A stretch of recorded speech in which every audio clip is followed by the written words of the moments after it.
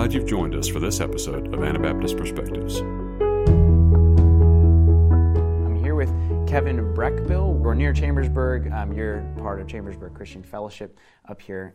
So today, a bit of an interesting topic. You know, here in America, we're seeing a very polarized country, I guess you could say. And we as kingdom Christians, believing in the two kingdom concept, what is our proper response? Like, what is our responsibility in a world of extreme political divides, I guess you could say? Like, where should we even start? Right.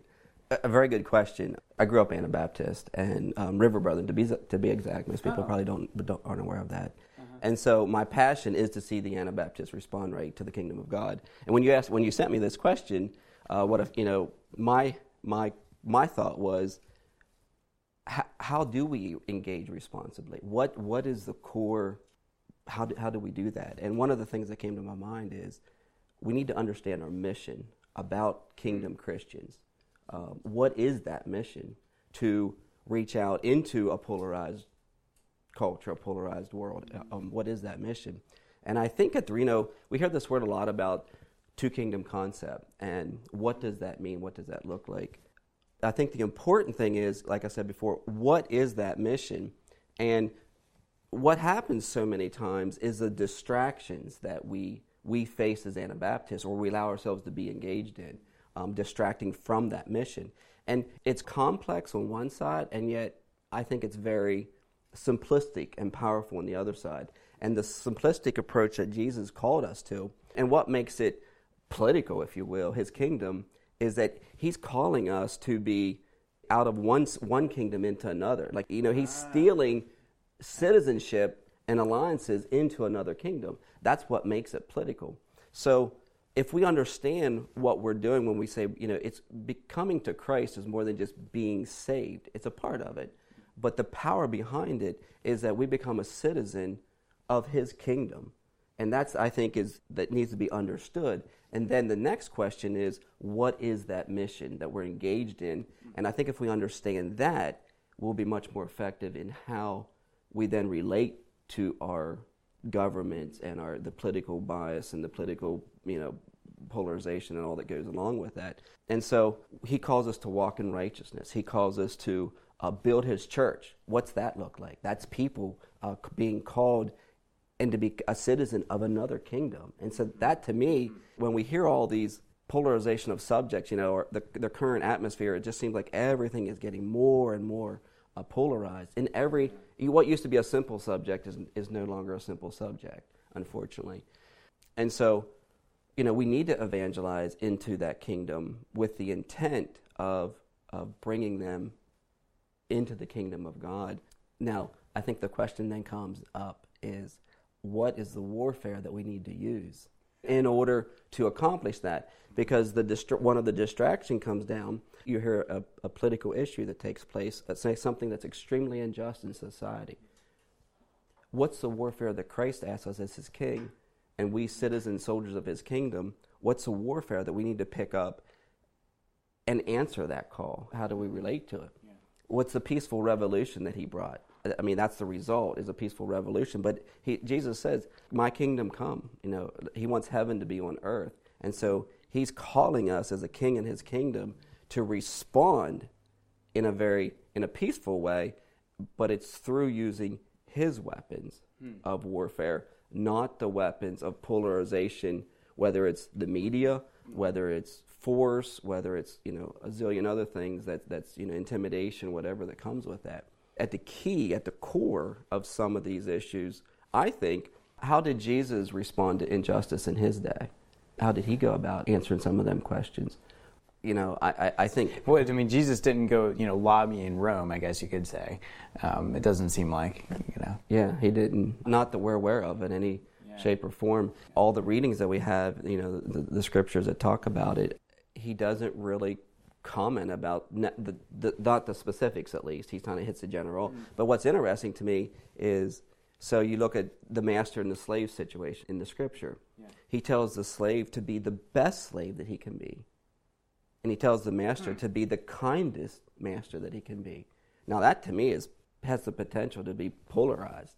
But what he does is his revolution is through a change of heart. and a change of actions for people. And so that's the call of citizenship, that we can be those people that are, more than just saved. Jesus saved me, but that we are called into a king with a kingdom, with laws and rules that we're to follow. And so I think it's really important that we understand what is the weapons of war that we're to use to conquer all the injustice and all the terribleness that we do, the evil that we do see around us every day. Like, it bombards us every day. And so that's one thought that I had. Well, so one of the perceptions, I've kind of had this perception a bit as well, is that more Anabaptists, Mennonites, Amish, whoever, are getting more involved in American politics. Why is that? And is that a correct perception? And what do we do about that?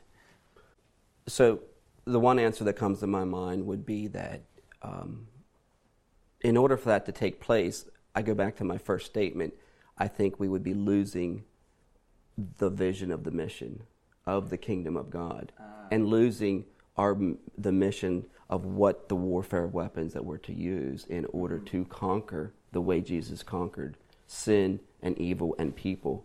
And I think it's just the beginning of that is eroding away at the clear teachings of what Jesus taught about his kingdom and his ways.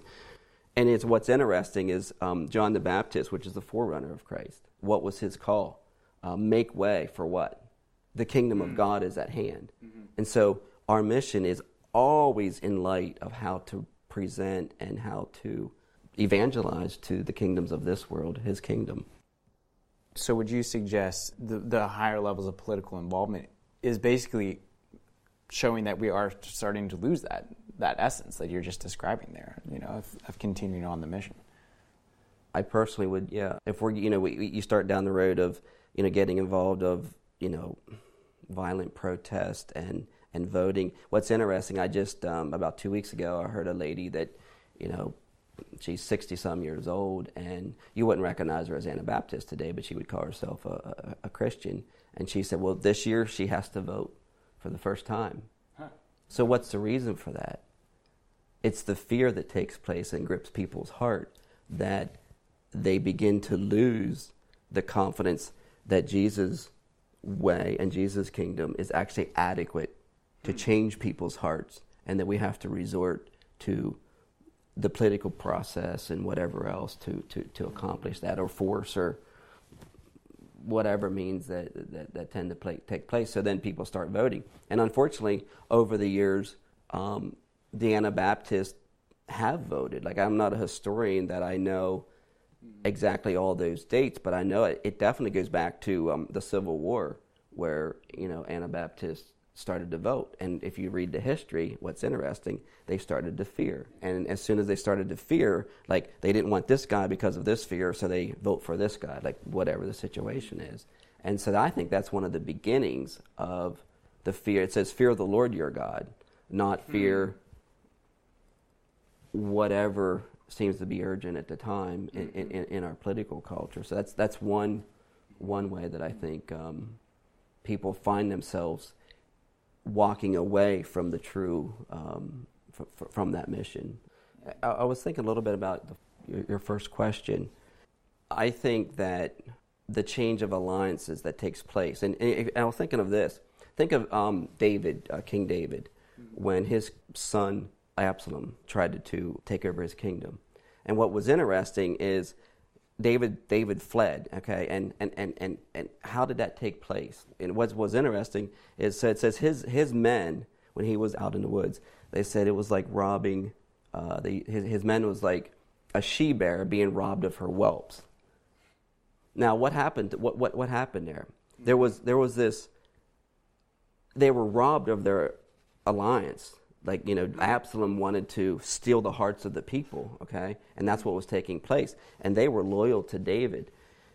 And the beautiful thing is, they were willing to die like a she-bear to save that alliance. And we are to have that same kind of passion for Christ and his kingdom, that we're willing to die to be aligned with Christ and with him.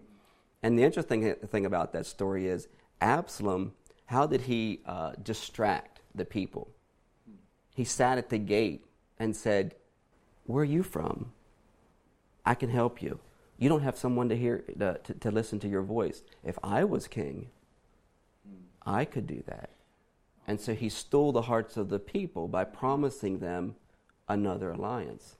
And I think that's what happens when we begin to hear the voices of the media and whatever we're listening to, and we get wrapped up in the fear of the moment, if you will, the fear of the situation, and not look back to Christ and his kingdom and his laws and his weapons of war that we are to use. Is forgiveness, is changing our hearts. And I think the greatest thing to change any society is not by the top down through political means, but by the bottom up, which means my heart is changed and my deeds become righteous, and then I influence you and steal your citizenship to the kingdom of God, and you become true to this kingdom. And we're like an embassy in another kingdom. We're there, and we pay taxes there. And what's interesting about Christ's kingdom is he calls us to be obedient to these kingdoms unless it's against God. And that's very, very interesting. And the best, when that drove that point home for me personally, is when I realized it's like an embassy in another country.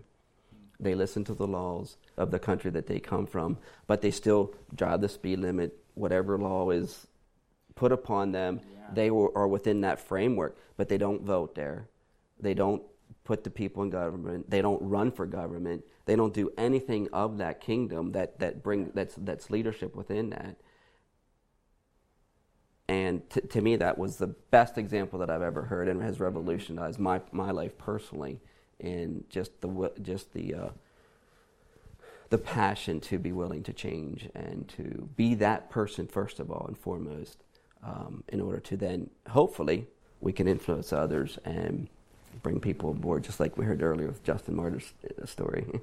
So, in your opinion, what should we be doing when we see Anabaptists increasingly taking, I guess you could say, quote, both sides of the political spectrum? I think it's a tragedy that Anabaptists would become so distracted that we would end up taking sides on both sides. I think that's just a terrible place of misunderstanding. And I don't know that I'm going to blame those people that do that, but maybe blame ourselves. Have we not represented the kingdom of God in a way that they understand that? Just to take sides on both ends of the political spectrum, I mean, that in itself, to me, jumps ship from one kingdom to the other. It's not that you. It's not that we. I think we're very aware of the injustice. Jesus, I think, was very aware of the injustice of the day, but he responded to it by being compassionate and by actually calling those individuals to respond right to it. And then he did whatever he could to reach out to that and to alleviate it and to help it. But he never got involved in the fight between the Samaritans and the Jews. Like that would have been the two opposites. That would have been the political polarization of the time that I'm aware of. Mm-hmm. In my opinion, I guess I would go back that we need to go back and relook at, is our mission clear of the kingdom of Christ? Are we teaching that effectively? And have we taught that in a way that people recognize that we listen to Jesus and his laws and his kingdom, and if we start to sidestep from that thing, it's so easily to become distracted. I think in our day, the social issues with the internet and everything, it's just so easy to get so much information into our hearts and into our minds that I think it's just so easy to get sidetracked. And so I just would say that let's go back and let's dial in on the scriptures and do what he says. So following up on that, we're talking about people taking, the opposite sides on the political spectrum. What is something our churches can do to better, I guess, handle this lightning rod of politics when it comes to interacting in the political sphere? Well, one thing I've always found interesting is when I hear that question, I think what did Jesus ask us to do when it comes to government? And he tells us that we're to pray for our government leaders. And do we believe that? Do we recognize and understand the power that prayer actually does? And in order for that to be, we say we want change in our society. Jesus says we're to pray for them, that they would allow us to live in peace and harmony, and we're to pray that they would lead well. Do we not believe what Christ says, our King? Like it's so easy to allow ourselves to be misled and get involved in many other things. And I just think it's just an easy thing to sidestep and to miss. And what's interesting, a while back I was doing a survey and asking people, so how long do you pray? What is your prayer life? We call ourselves Kingdom Christians or Anabaptists, and we depend on this King Jesus. Are we praying to him like he calls us to? Are we praying to him for our brothers and sisters? Are we praying to him to help us to be better people? I heard one of the most powerful stories I've ever heard of prayer, and it was this man. He was actually, I think he was from India. I think it was. He was not a nice man. He was married, and he was not nice to his wife, not nice to his children. He was mean. He was demanding. In fact, I think he drank a lot, and he would come home night after night and abuse her, and was really, really violent. But his wife was a Christian. She would always talk to him about being a Christian. He wasn't interested, but she would always go into her back room and pray, and this was always irritating when she was back there praying. And one night, he snuck in and was listening to her pray. And you know what she was praying about? She was praying that she could be a better mother and a better wife to her husband, and that the Lord would help her be that person. And it broke him down. Most people, when they pray, there's this temptation to, I pray for you, that you would be a better person. Yeah. So the power is that if we are them people, that gives us, if we are walking in righteousness. I mean, look at the life of Christ and his apostles. They lived that life out, and they were some of the most effective people of all time. And I'm going to suggest it goes back to their prayer life. The prayer life gives opportunity to change people in a way that I think we completely underestimate and miscalculate, and I think it's a misunderstanding of what our prayer life should be about. So that would be one thing that I would have. And the other thing is, about prayer. The Bible says that we're to go in our closet and pray. So I really don't know how you pray, but my life will reveal it. If I start to become distracted, I think that's evidence of me not having a full prayer life and not being that person of that agent of change. I think it comes out. And because I've often wondered, the amount of energy that's expended on not doing that. What would happen if we would turn those energies to that prayer life? How can we serve as a church and be better, and be Jesus, to our society? And I go back to the weapons of Jesus' kingdom, and that's one of his weapons that he asked us to do and participate in. He asked the other weapon is I think is foundational, is forgiveness. I think that is just something that we talk about, and I think the Anabaptists have done a very good job. And I think one of a current event is what is called the nickel mine shooting that had took place in the Lancaster community. That forgiveness that comes out of lives that recognize that is massive. And that's peacefulness. Living peacefully. That's the weapons of warfare that we're to be doing. And it's